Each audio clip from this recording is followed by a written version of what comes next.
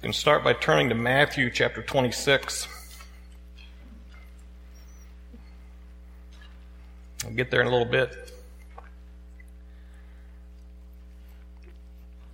Over the past year and a half, almost 2 years, at times on Sunday morning, we've been looking at what it means to be a disciple. And with Missionary Conference coming up, it's a key subject, whether you think it is or not. On our banner up here, notice the verse, His command, our concern, is based on the Great Commission. Go therefore and make disciples. And the reminder is you can't make disciples if you're not being a disciple. And so even though we are disciples and we accepted Christ, we need to understand we need to be what we are to be able to make disciples, or we won't do it. So at times on Sunday nights, when I've had the opportunity to speak, we've taken some time to look at some in the New Testament who we know are called disciples. Many times, some of you have heard me say this before, we look at people in Scripture and we tend to think they're way far beyond us. These guys were way more spiritual than we were. They had many more advantages than we do to be more spiritual, and we don't understand, realize it's really the opposite. We have many more advantages than they had. But in spite of that, we're told in Scripture, these guys are just like us. They're not any different, and we want to remind ourselves of that tonight. Remind you why we're given Scripture. Romans 15:4 says, whatever was written in former days was written for our instruction, that through endurance and through the encouragement of the Scriptures we might have hope. And I hope especially as you've looked occasionally at some of these disciples in Scripture, the main thing it's given us is hope. If we see how God's worked with them, we have hope for how God's going to work with us. And that's the purpose of the examples that He gives us, why He chooses the ones He has chosen to give us in Scripture. So tonight we're going to look at the disciple John. And you may think, I've got this guy down, no problem. Well, hopefully you do. But still it's important we study him and understand why he's elaborated on in the New Testament quite a bit for us to get an idea of what the example is from him that we should look at. Now, if I ask you what his occupation was, you can probably all tell me. What was he? Some of you don't know. Try that again. Now you can read it. Fisherman.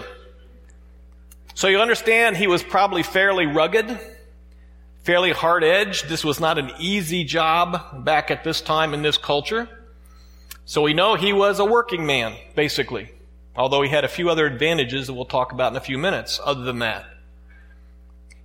We understand from what we can tell, he's the youngest of the disciples, probably in his early 20s, where all the rest of them were a little older than that. And some of them may be quite a bit older than that. But in his case, from what they can tell, because he dies later in 95 AD, that he was probably the youngest of the disciples. We know his brother was, right? It always talks about James and then his brother, John. James is the older brother. John, of course, the younger brother. They were called together. But it's interesting, as you read through the Gospels, you find out more than being called James and John, they're called something else. You're here in Matthew 26, verse 36. Then Jesus went with them to a place called Gethsemane, and he said to his disciples, sit here while I go over there and pray.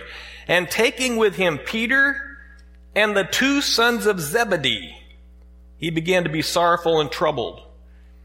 It's interesting as you read, many times James will be called the son of Zebedee, then John his brother, but many other times, both in Mark and Luke, they're only referred to as the sons of Zebedee. You know that's the father's name, right? But the idea here seems to be, everybody seemed to know who Zebedee was, because they're always saying these 2 guys are the sons of Zebedee, as if everybody knows who Zebedee was. The only other disciple that talks about what his father's name was the other James, and I think it talks about his father just to differentiate him from James and John. So you know there are 2 different Jameses. But this one, with James and John, they're quite regularly only called just like here, the sons of Zebedee, rather than calling them by name. Now here's something interesting that may tell us he's well known not just in the area they worked, which would be Capernaum and Galilee at the sea, possibly as far south as Jerusalem. back at Jesus' arrest, later on, Simon Peter followed Jesus, and so did another disciple. And we know that's John referring to himself in his gospel, where he never names himself. Since that disciple was known to the high priest, he entered with Jesus into the courtyard of the high priest, but Peter stood outside at the door. So the other disciple, who was known to the high priest, went out and spoke to the servant girl who kept watch at the door and brought Peter in. Interesting, for some reason, John or his family was well known even to the high priest, even as far as Jerusalem.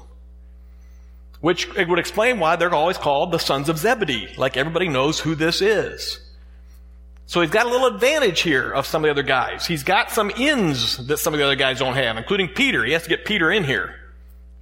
Look over in Mark chapter 1. We know James and John were called together when they were fishing, right? And we know they were partners pretty much with Simon, Peter, and Andrew. But something else we see in Mark chapter 1, we're talking about his father Zebedee. It says, and going a little further, he saw James, verse 19, the son of Zebedee, and John his brother, who were in their boat mending the nets. And immediately Jesus called them, and they left their father Zebedee in the boat with the hired servants and followed him. This is not a normal financial situation. It wasn't just these four guys in the boats. They evidently worked for their father, and he's financially well off enough to have hired servants. So they left him, but he still had hired servants to take care of the job that they were doing. So somewhat, even though John's a hard-working guy, he's a working stiff, evidently the business was doing well enough to hire servants. So it's not your normal financial situation that most of these guys were going through. So his father was Zebedee. Mother's name was Salome. Look back in Matthew 27, a couple of chapters back, to your left. And you know you're going to lots of places tonight, right? That's why Sunday night's good for that. You don't have time to sleep.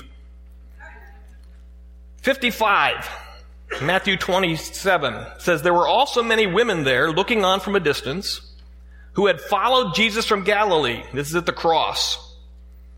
Ministering to him, among whom were Mary Magdalene and Mary the mother of James and Joseph, and the mother of the sons of Zebedee. One of the women at the cross is James and John's mother, and we know it's Salome because Mark in Mark 15 and 16 names her. So we get the name later. We don't get the name here from Matthew, but we know what her name was. We're pretty sure, even though she's not named in this one, that she's part of this group that's mentioned in Luke 8. It says the 12 were with him, and also some women who had been healed of evil spirits and infirmities, Mary called Magdalene, from whom 7 demons had gone out, Joanna, the wife of Chuza, Herod's household manager, and Susanna, and many others who provided for them out of their means. There were a number of ladies who supported Jesus and the disciples, went around with them financially and provisionally providing for them. Now again, that would make sense that Salome be part of this group because her husband evidently had the finances to support this. And she's using those finances to support Jesus. So not only James and John are with Jesus, their mother is going around with Jesus as part of these women who are going along with them. Now, back to John. We know John also was one of Jesus' inner circle with 2 other guys. Who are the other two guys with John? Peter and James, right?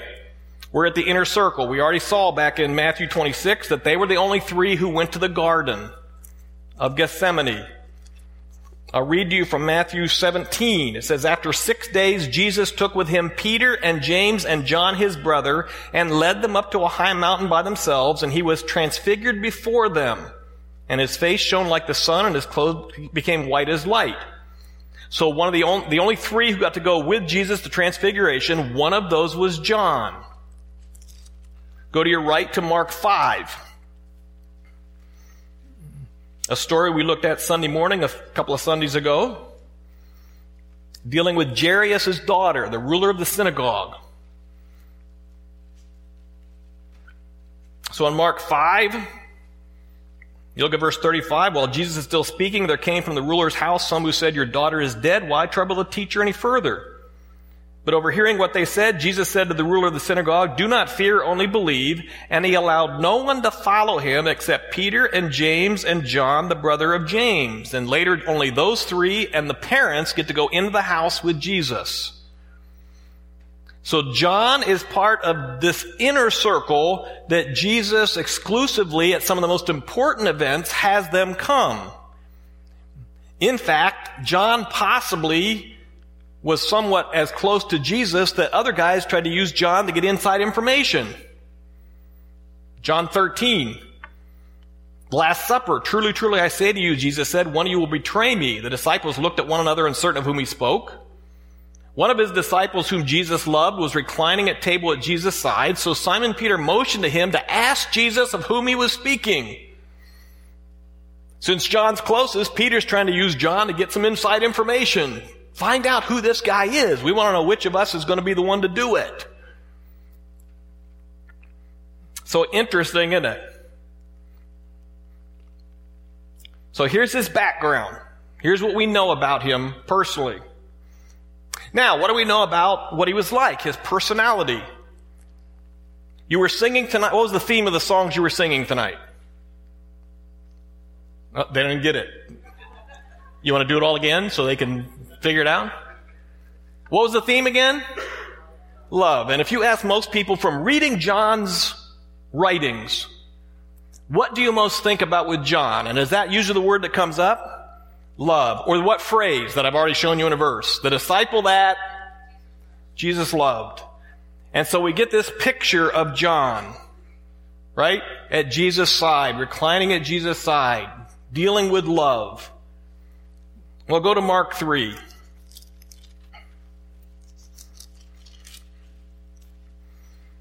Verse 13, when he calls the 12 apostles. "And Jesus went up on the mountain and called to him those whom he desired, and they came to him. And he appointed 12, whom he also named apostles, so they might be with him, and he might send them out to preach and have authority to cast out demons.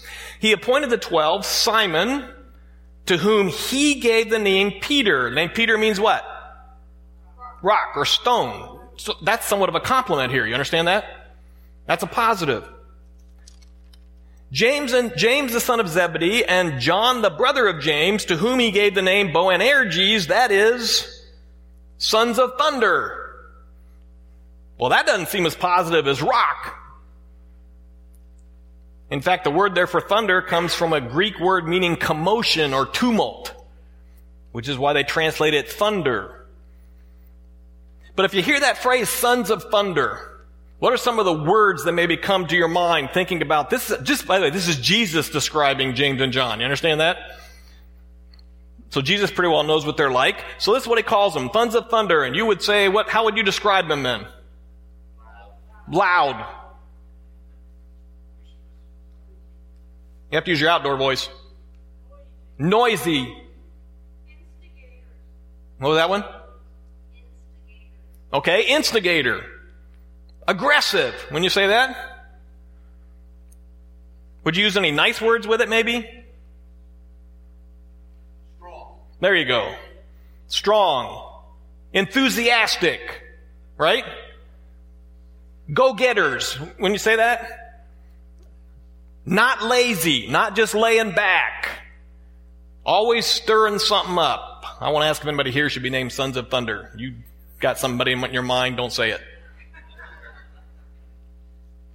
But I'll use one word here. I'll use the word passionate. Okay? There is no doubt they were noisy, active, aggressive, but because evidently they were passionate, both James and John. They were active guys. Go to Mark 10. Let's see a second characteristic. Second characteristic you're going to see of John is he's ambitious.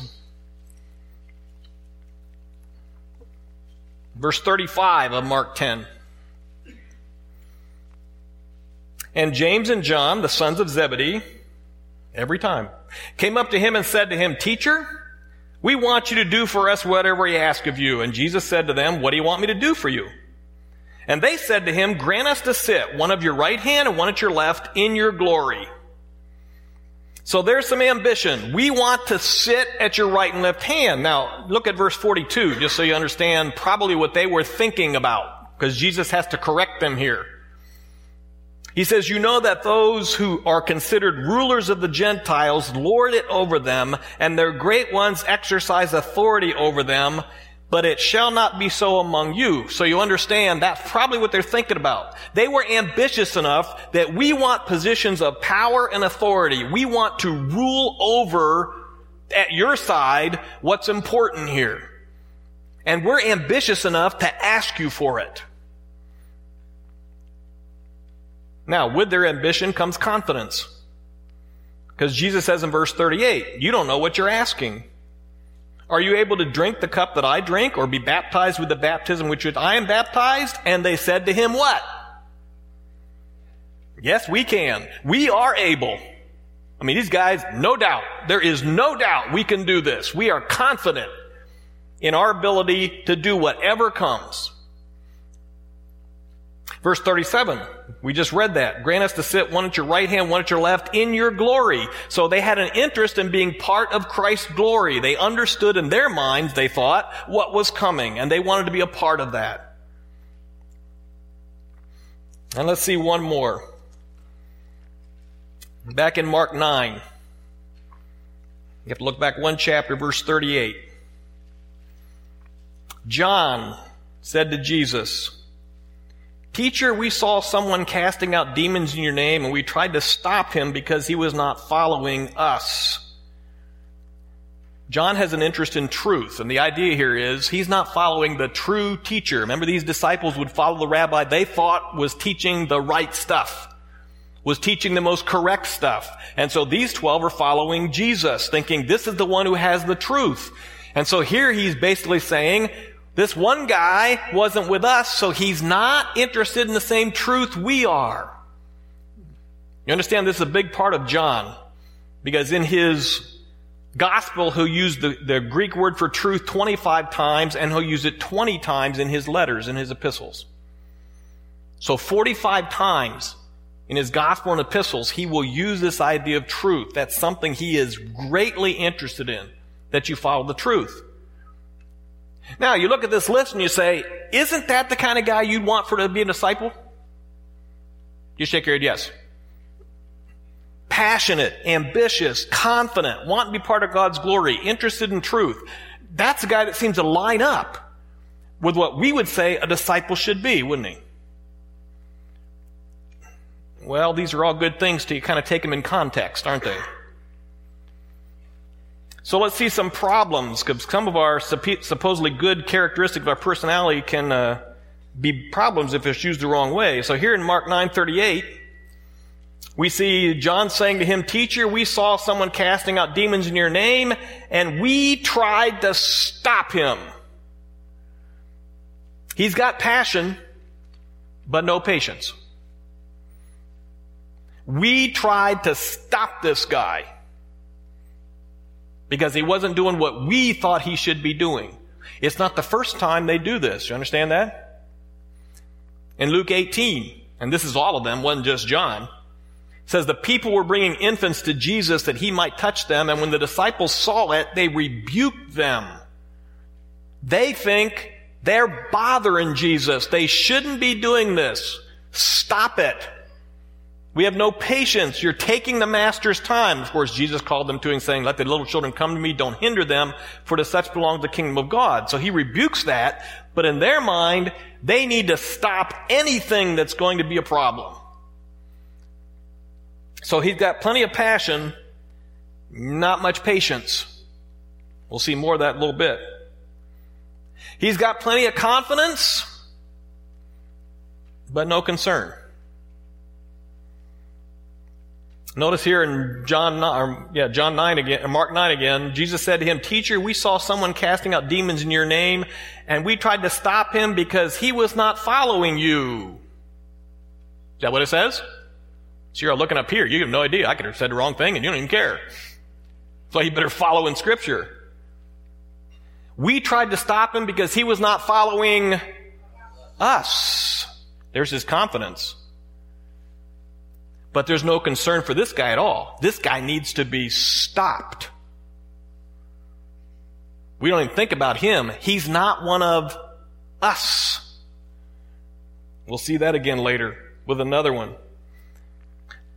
Stick something here in Mark 9. We'll be right back in a little bit. Go over to Luke chapter 9. This one some of you are more familiar with. Luke 9, verse 51.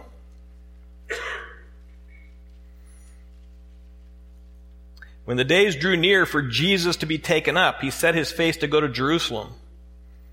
And he sent messengers ahead of him who went and entered a village of the Samaritans to make preparations for him. But the people did not receive him because his face was set toward Jerusalem.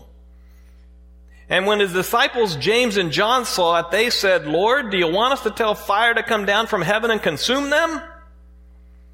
But he turned and rebuked them, and they went on to another village.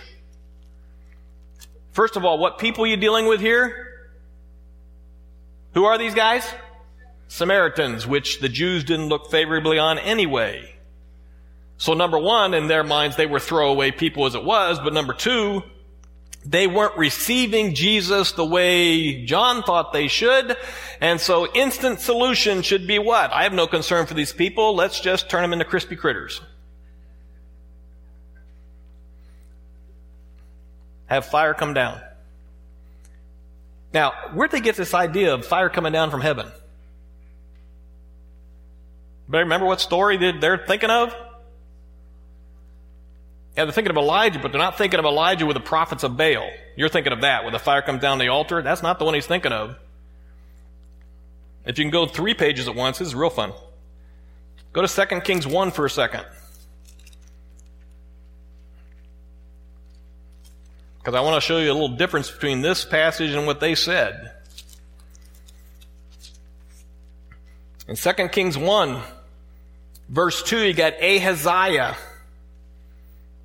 Ahaziah is a king of what? Anybody want to take a guess? What area do you think is a king of? Samaria. This is a Samaritan. He's ill. He sends some of his people to find out from Beelzebub, the god of Ekron, whether he's going to recover or not. And God intervenes in this and tells Elijah to send a message to Ahaziah. Isn't there a God in Israel? And so when the messenger come back, the king's upset, and he sends these guys after Elijah. Verse 9, the king sent to him the captain of 50 men with his 50. He went up to Elijah, who was sitting on the top of a hill, and said to him, O man of God, the king says, come down. But Elijah answered the captain of 50, if I'm a man of God, let fire come down from heaven and consume you and your 50. Then fire came down from heaven and consumed him and his 50. How do you deal with Samaritans? Fire from heaven. Happens again right after this. Then the third guy comes and figures out, I got to plead for mercy for my life. But here's where they're getting it. And notice what Elijah says. Let fire come down from heaven. Go back to Luke, if you can get there. And they said, Lord, do you want, anybody see the next word? Us to tell fire to come down from heaven. Elijah just said, let fire come down from heaven. If God's wrath wants to go down on these guys, fine. They're saying, we're confident enough, we can call fire down from heaven and we'll fry these guys. Plenty of confidence, don't they? They don't lack for confidence at all, but there's no concern for the Samaritans or other people that aren't like them. Go back to Mark 9. They have ambition, but their problem is it's ambition connected with pride. We've just seen that in their confidence. They're awful proud of themselves. But you remember what the disciples were always arguing about, right?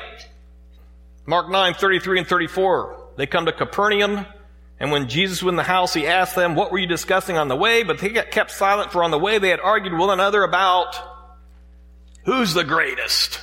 Which of us will be the greatest one? They have ambition, but they also got plenty of pride. Do you think some of that came also from being part of the inner circle of Peter, James, and John? Do you think that was maybe a little bit of a problem? I think so.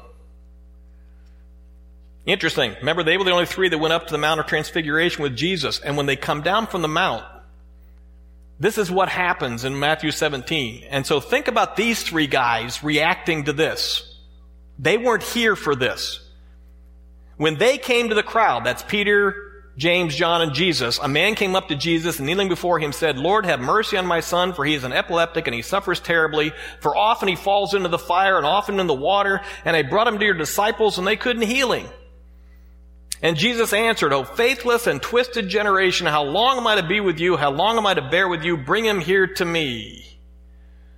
What do you think the three thought of the other 9? If we were here, this wouldn't have happened. Here's Jesus talking about these 9 couldn't do it, and these 9 are faithless. So they definitely had some pride. Back in Mark 10, we read this in verses 35 to 37, that James and John come up to Jesus, ask him, we want whatever you want to ask of us. And you realize from Matthew 20, they also brought a secret weapon.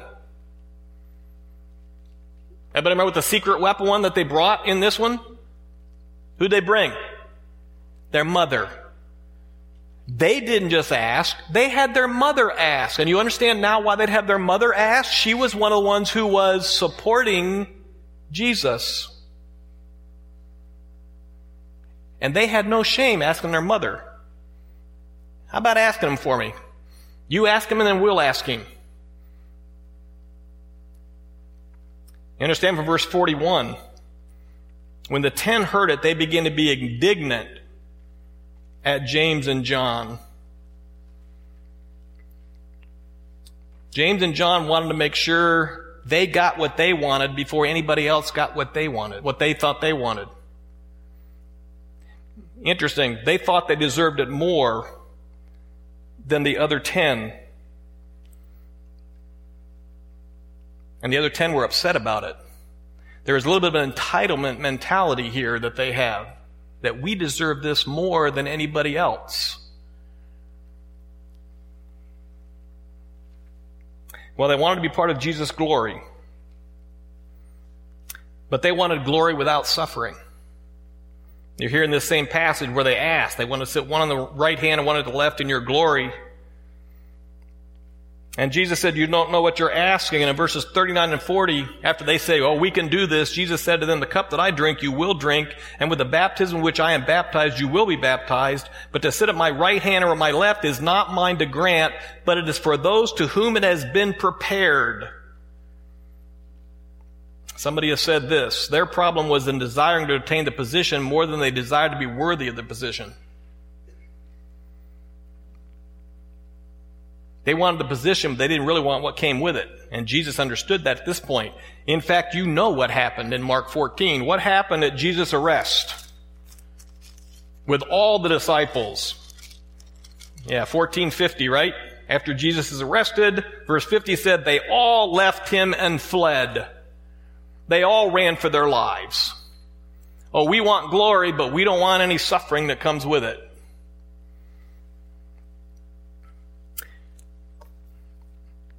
He wanted truth, but it was truth without love. We looked at the passage in Mark 9 where he tried to stop this guy. Because, teacher, we saw someone in verse 38 casting out demons in your name. We tried to stop him. He was not following us. Because anybody not for us is against us. And so he may not be following truth, and we don't have any love for him, because if he's not for us, he's against us. Look at Jesus' answer, just for interesting here in verse 39. Jesus said, don't stop him, for no one who does a mighty work in my name will be able soon afterward to speak evil of me, for the one who is not against us is for us. For truly I say to you, whoever gives you a cup of water to drink because you belong to Christ will by no means lose his reward. Isn't it interesting? Jesus tells them the opposite. That's not how you're supposed to think. You don't think whoever's not for us is against us. You think this. The one who's not against us is for us. That's the one you should be for, not against. Interesting turnaround. But he was interested in truth without love. We're not going to go back to Luke chapter 9, but with the Samaritans, were they following truth? No, they wouldn't receive Jesus. There's no doubt they weren't receiving the truth, and yet you can see James and John have no love for these guys. Let's just bring down fire and wipe them out. Now you look at this list. Passion without patience, confidence without concern, ambition with pride, glory without suffering, truth without love. And now our question is, why would Jesus pick this guy as a disciple? Why would you want this guy as a disciple? Well, we know the obvious answer from Scripture, don't we? Ephesians 1, 4-6. Same reason he wants us as disciples, even as he chose us in him before the foundation of the world, that we should be holy and blameless before him. In love, he predestined us for adoption as sons through Jesus Christ, according to the purpose of his will, to the praise of his glorious grace, with which he has blessed us in the beloved. Why would you choose a guy like this? Number one, because of his love. In love, he did this. Number two, his purpose, the purpose of his will. Number three, so he gets the praise. To the praise of his glorious grace. You realize it reminds us he chose us in him before the foundation of the world. Did he know our strengths and weaknesses before he chose us? It's no surprise. John was no surprise to Jesus when he chose him, just like we're no surprise. 1 Corinthians 1 reminds us of this, that God chose what is weak in the world, or what's foolish in the world. Number one, to confound the strong and confound the wise. There's no doubt about that. But in chapter 2, he also says this, so that your faith may not rest on the wisdom of men, but in the power of God. If we chose based on our wisdom, John wouldn't make the list. Oh, by the way, neither would we.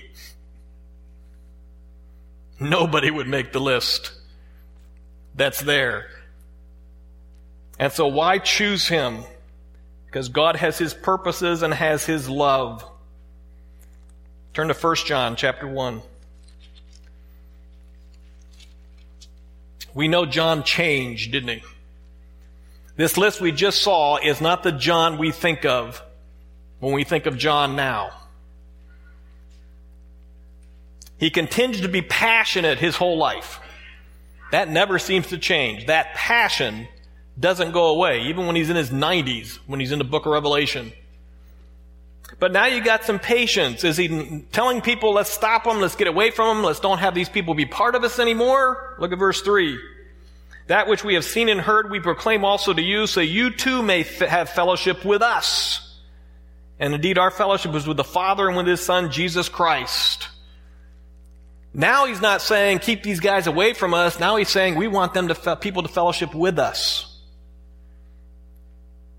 Well, what about chapter 2, verse 1? What about guys that sin, that do the wrong thing? My little children, I'm writing these things to you so you may not sin. There's his passion. But if anyone does sin, we have an advocate with the Father, Jesus Christ the righteous. There's his patience. Or 1 John 1:9. If you sin, you confess your sin. He's faithful and just to forgive it. Different attitude, isn't it? We won't go to 2 John and 3 John right now, but in 2 John he talks about false teachers in the church and reminds the church, stay away from false teachers, but he no longer calls fire down from heaven on them. 3 John, he's got Diotrephes, who's trying to be prominent in the church. And he says, I'm going to go talk to this guy to his face, but he doesn't ask the guy to get rid of him and call him down fire again. That has changed. He still has the passion for what's right, but he's got some patience connected with it.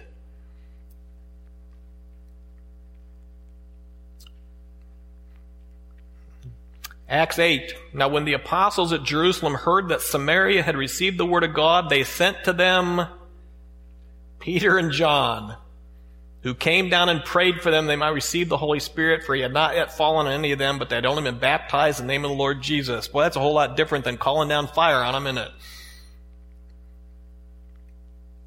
Passion with patience. Does he still have ambition and confidence? Now, previously this time in the Gospels, we've seen them listed as Peter, James, and John, right?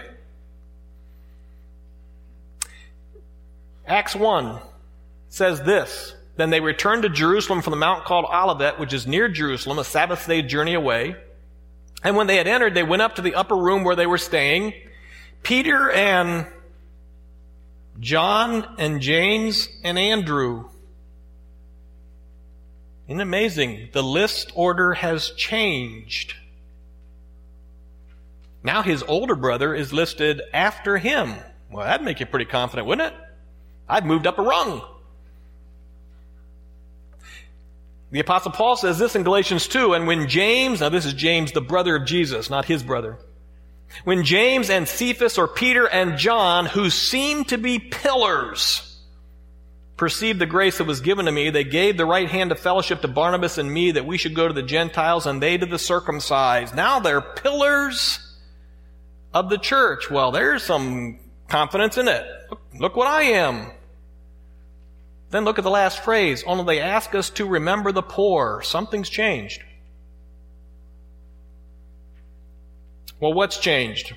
Remember, Jesus says this in Luke 18. Everyone who exalts himself will be humbled. The one who humbles himself will be exalted.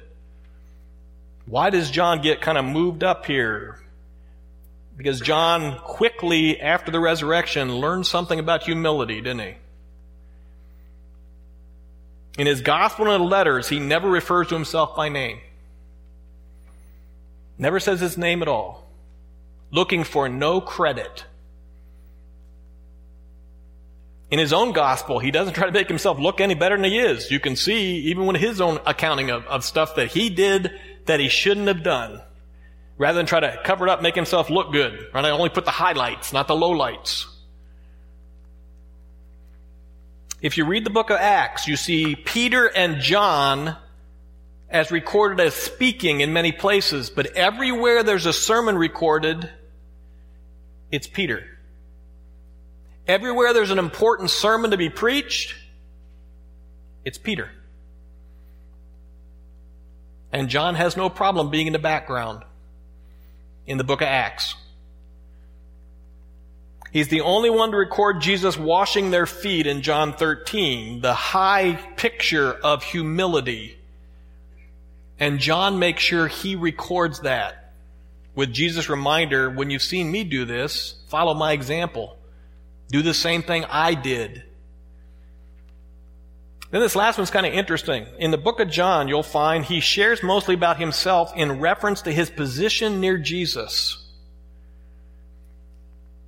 When he talks about where he is, remember, he doesn't use his name. It almost always has something to do, if you look around, where he'll locate where was Jesus in relation to where I was. And not to exalt himself, but to exalt Jesus. We saw it in John 13. One of his disciples whom Jesus loved were reclining at table at Jesus' side. And you read John 20 and 21 especially, and he'll record where he was in relation to where Jesus was. Because what was most important was where Jesus was, not where John was. Ambition and confidence, still there. But now there's humility that we didn't see before. Is he still interested in truth? Here in 1 John 1. Still want truth? Verse 6. If we say we have fellowship with him while we walk in darkness, we lie and do not practice the truth. Verse 8. If we say we have no sin, we deceive ourselves and the truth is not in us. It's clear he's still interested in truth, isn't he? But a couple of verses that the Apostle Paul wrote about, truth has to be connected with love. I wonder if John learned these lessons. 1 Corinthians 8:1. Now concerning food offered to idols, we know that all of us possess knowledge. We all possess truth. This knowledge puffs up, but love builds up. Truth is great, but not connected with love, it just becomes pride. Nothing else. Ephesians 4:15, rather speaking the truth in love, we're to grow up in every way into him who is the head. How do we grow up in the one that we are following? Remember, disciples are trying to imitate their master. You speak the truth in love. Now look at 1 John 3. verse 11. And here's where we kind of remember John, don't we? This is a message you've heard from the beginning, that we should love one another. Verse 18, little children, let us not love in word or talk, but in deed and in truth. Chapter 4, verse 11, beloved, if God so loved us, we also ought to love one another. 2 John, verse 1, the elder to the elect lady and her children whom I love in truth. And not only I, but also all who know the truth. Verse 6, this is love, that we walk according to his commandments. This is the commandment, just so you have heard from the beginning, so that you should walk in it. 3 John 1, the elder to the beloved Gaius, whom I love in truth. You'll find in his gospel and his letters that John will use the word agape, love, more than 80 times. When he was young as a disciple, he was interested in truth, not love. Now he's interested in truth with love. You don't throw the truth out, but it has to be connected with love. Interesting. On his ministry on earth, what's the last thing Jesus kind of told Peter himself? Remember Peter saying, he went out fishing, and Jesus comes to him and says, Peter, do you love me? And Jesus said what? Oh, you know I love you. And so Jesus told him to do what? Feed my sheep, feed my lambs, tend my sheep. What's one of the last things he told John? Yeah, some of you got it, John 19. When Jesus saw his mother and the disciple whom he loved standing nearby at the cross, he said to his mother, Woman, behold your son. He said to the disciple, Behold your mother. And from that hour the disciple took her to his own home. Even that quickly you have a guy who's changing, that Jesus entrusted his mother to.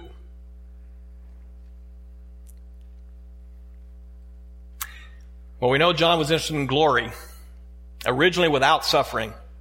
He is interested in glory with suffering. And again, a couple of verses from the Apostle Paul, who says in Philippians that I may know him and the power of his resurrection and may share his sufferings, becoming like him in his death. Romans 8, we are the children of God, and if children then heirs, heirs of God and fellow heirs of Christ, provided we suffer with him in order we may also be glorified with him. For I consider that the sufferings of this present time are not worth comparing with the glory that is to be revealed in us. Did John learn this lesson? Well, here's that. They all ran at the arrest, but where was John at the crucifixion? He's the only disciple at the cross. That's the quickest turnaround of any of them. The only one recorded there was John. We know in the book of Acts, when they saw the boldness of Peter and John, remember they were trying to stop them from preaching the gospel. They understood persecution was already happening, and yet in the midst of that they have boldness. And they perceived they were uneducated common men. They were astonished that these guys were that bold, facing suffering, and still kept talking. In Revelation 1, which we'll turn to in a minute, it says, I, John, your brother and partner in the tribulation and the kingdom. Look in 1 John 3, back to 1 John. Will he take the suffering that comes with glory? Verse 16, by this we know love, that he laid down his life for us, and we ought to lay down our lives for the brothers. Well, there's a different attitude, isn't it? It's not just about the glory. There may be suffering come with it, and he was willing to take that on. Now let me ask you a question. What do you think caused the change? What caused the change in John? From what he was, which wasn't a great picture, to what he becomes, which is a great example. Well, we know the major change, don't we? Romans 8:29. Those whom he foreknew, he also predestined to be conformed to the image of his Son. That's part of the process where we're being transformed, and we know who's doing it. In 2 Corinthians 3, we all with unveiled face, beholding the glory of the Lord, are being transformed into the same image from one degree of glory to another, for this comes from the Lord who is the Spirit. So we understand some of the change, that he was being tempered and shaped by the Spirit into the image of Christ. We know Romans 12:2. Be transformed by the renewing of your mind. As he thought about what Christ taught, with the help of the Holy Spirit, he evidently changed based on what he knew, what he'd heard, what he'd been taught. But I think here in 1 John 3:16 through 18, we see a second reason for the change. And I think being at the cross changed John dramatically. He says in verse 16, by this we know love, that he laid down his life for us. And he doesn't stop there. We ought to lay down our lives for the brothers. If anyone has the world's good and sees his brother in need, yet closes his heart against him, how does God's love abide in him? Little children, let us not love in word or talk, but in deed and in truth. When he saw this love on the cross, it changed him. Now, we know the phrase that he refers to himself by, right? The disciple that... And our tendency is to think he said that because he was Jesus' favorite. I don't think he did. I think he recorded it that way because he was amazed the love Jesus had for him. When he knew what he was like, we saw the picture of what John was really like. And he's standing there watching his master die for him on the cross, just what he was like. I think it made a difference. From that time, he couldn't record himself as John. He reminded himself, this is the disciple. I'm one of the disciples that Jesus loved, just like I was. And he uses me anyway. Do you think he was amazed by that? I think it's more a statement of amazement, where some say, he was his favorite. I don't think he was. He may be closer than others were. It didn't make him necessarily the favorite, but it did remind him every time when he used that phrase of how honored Jesus should be for what he did in his life. I think there's a third reason in 1 John 1. I think what changed John also was learning how to serve with joy. You see a lot of people today willing to serve, but they serve out of duty, not out of joy. They serve because they think they have to, or they serve for the wrong motives, they serve for the wrong reasons, and that service never changes them at all. And we saw John originally. He didn't have a whole lot of joy, had a lot of passion. I'm not sure there's a lot of joy for what was going on. But what do you see now in chapter 1, verse 4? We're writing these things so that our joy may be complete. You remember what Jesus said. He recorded it in John 15:11. These things have I spoken to you, that my joy may be in you, and that your joy may be full. In Jesus' prayer, but now I'm coming to you, and these things I speak in the world, that they may have my joy fulfilled in themselves. You'll see those same things in 2 John and 3 John. 2 John 12, he says, instead I hope to come to you and talk face to face so that our joy may be complete. In 3 John 4, I have no greater joy than to hear my children are walking in the truth. If you're not changing to be the disciple Jesus commands us to be in Scripture, you better look at whether you're serving with joy or not. Do you have any joy in it at all? If not, no change. Well, how'd John end his life? We know late in his life he's used by God to write 5 New Testament books. A gospel, 3 letters or epistles, and a prophecy. Revelation, which you can turn to Revelation chapter 1. We know from church history he was pastor of the church of Ephesus for a number of years. We also know that he oversaw the churches of Asia Minor. The 7 churches that are recorded in Revelation were churches that John kind of oversaw all of them in kind of a supervisory position. And so he had connection with all of those churches that he writes about in Revelation. We know he's exiled to the island of Patmos. Revelation 1:9, I, John, your brother and partner in the tribulation of the kingdom and the patient endurance that are in Jesus, was on the island called Patmos on account of the word of God and the testimony of Jesus. And we know this would be a solitary, difficult life, and yet we don't see any complaining from John. It's just a statement. This is where I'm at, and it's for the word of God and the testimony of Jesus. Great statement, isn't it? We see God comforting and encouraging him clear to the end of his life. You look at chapter 1, verses 1 to 3, the revelation of Jesus Christ, which God gave him to show to his servants the things that must soon take place. He made it known by sending his angel to his servant John, who bore witness to the word of God and the testimony of Jesus Christ, even to all that he saw.